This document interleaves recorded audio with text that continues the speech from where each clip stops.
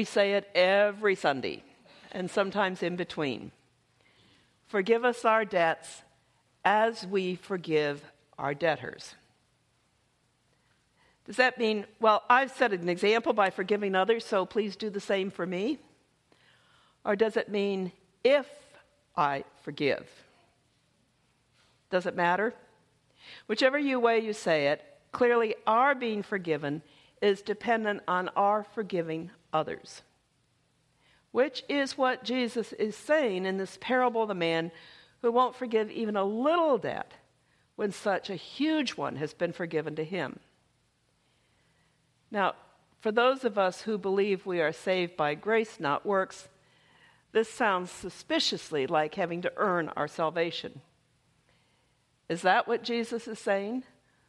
Or is there something else that he's trying to tell us? I think the answer lies in that bit about being hauled off to jail. I remember one father who made the very foolish threat, if you don't do as I want, I'll never speak to you again. And he didn't. Well, he not only lost the delight of his son's company, he completely missed out on watching his grandchildren grow up. Christmas, sports events, graduations, weddings, he missed them all. You know, parents who are literally in jail see more of their family than he did. That unforgiving man put himself in jail. His own pride and stubbornness got in the way of the relationship. Now, sometimes that anger is well placed. Carol's very promising young son was shot and killed. The police had a pretty good idea who'd done it, but there was never enough evidence to bring it to trial. So of course she was angry. She had every right to be. And her anger was really the only way she had to punish the men who had harmed her so badly. But you know, that kind of anger turns against us and begins to eat us up. Keeps us awake at night. It keeps us going from the place that reminds us of our hurt. It even has been known to keep people away from this place. Well, hanging on to that old hurt and anger is just plain bad for us. But how do we get out of it? In his book, Mere Christianity, C.S. Lewis commented, if we really want to learn how to forgive, perhaps we better start with something easier than the Gestapo.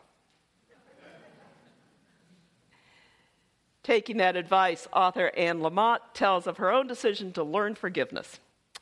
She says, I decided to put everyone I'd ever lived with, slept with, or been reviewed by on hold and start with someone I barely knew, whom I'd hated for only a while, an enemy light. Well, God began to act like Sam I Am from Green Eggs and Ham. Everywhere I went, there were helpful household hints on loving one's enemies, on turning the other cheek, on how doing that makes you look in a new direction. There were admonitions about the self-destructiveness of not forgiving people, and reminders that this usually doesn't hurt other people as much as it hurts you. In fact, she says, not forgiving is like drinking rat poisoning and expecting the rat to die. Do you remember the awful, awful shooting of the Amish children in the West Nickel Mines School?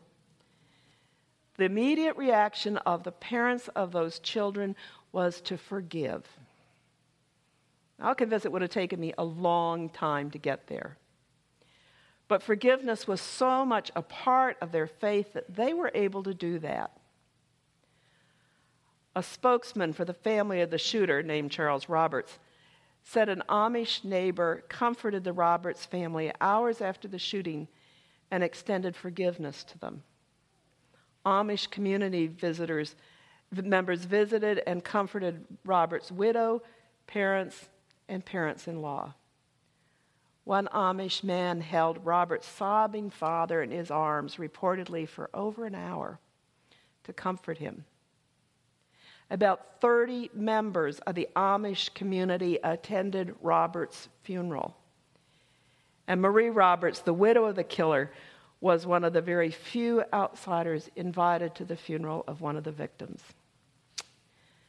You can only do that because you have been practicing and practicing and practicing.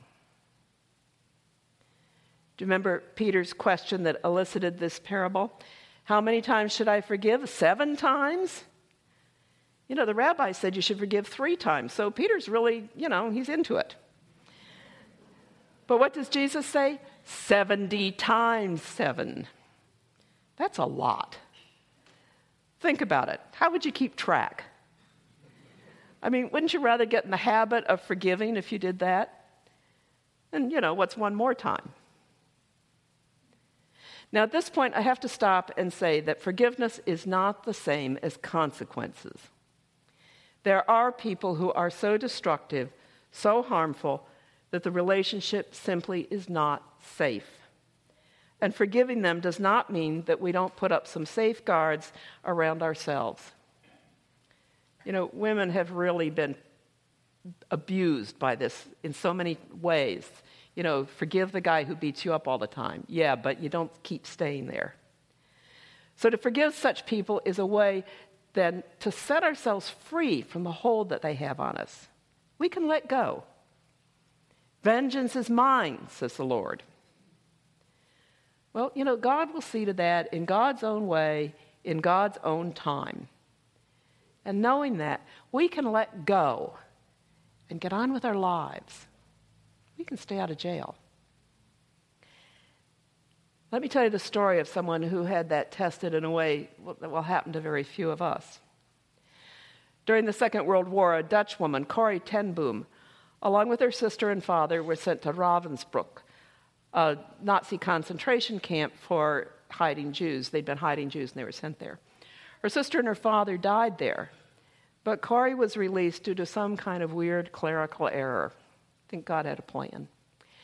After the war, she returned to Germany to declare the grace of Christ, and she writes, "It was 1947, and I'd come from Holland to defeated Germany with the message that God forgives. It was the truth they needed most to hear in that bitter, bombed-out land. And I gave them my favorite mental picture. Maybe because the sea is never far from a Hollander's mind, I like to think that that's where forgiven sins were thrown. When we confess our sins, I said, God casts them into the deepest ocean, gone forever, and even though I cannot find a scripture for it, I believe God then places a sign out there that says, 'No fishing allowed.'" The solemn faces stared back at me, not quite daring to believe. And that's when I saw him, working his way forward among the others. One moment I saw the overcoat and the brown hat. The next, a blue uniform and a cap with a skull and crossbones. The man who was making his way forward had been a guard, one of the most cruel guards. And now he was in front of me, hand thrust out. "A fine message, Fraulein. How good it is to know that, as you say, our sins are all at the bottom of the sea." And I, who had spoken so glibly of forgiveness, fumbled in my pocketbook rather than take that hand. He would not remember me, of course. How could he remember one prisoner among 1,000 women? But I remembered him. I was face to face with one of my captors, and my blood seemed to freeze. "You mentioned Ravensbrück in your talk," he said. "I was a guard there." No, he didn't remember me, but since that time, he went on, I have become a Christian. I know that God has forgiven me for the cruel things I did there, but I would like to hear it from your lips as well. Fraulein, again the hand came out. Will you forgive me? And I stood there. I, whose sins had again and again been forgiven and could not forgive. Betsy had died in that place. Could he erase her slow, terrible death simply for asking? It could have been many seconds that he stood there, hand held out.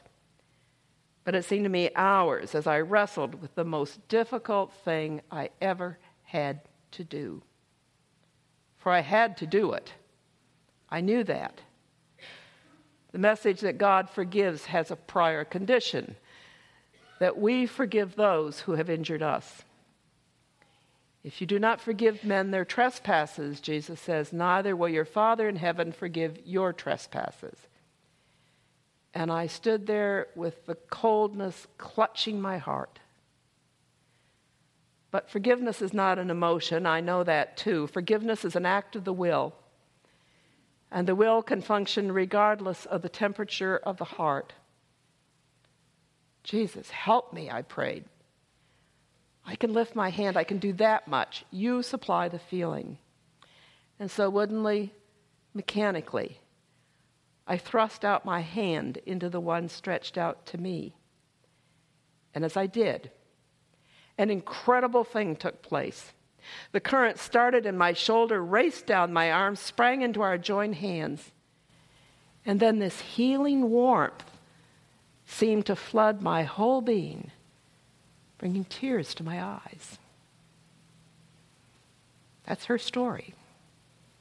You see, when we cannot do it alone, there is one who can help. Amen.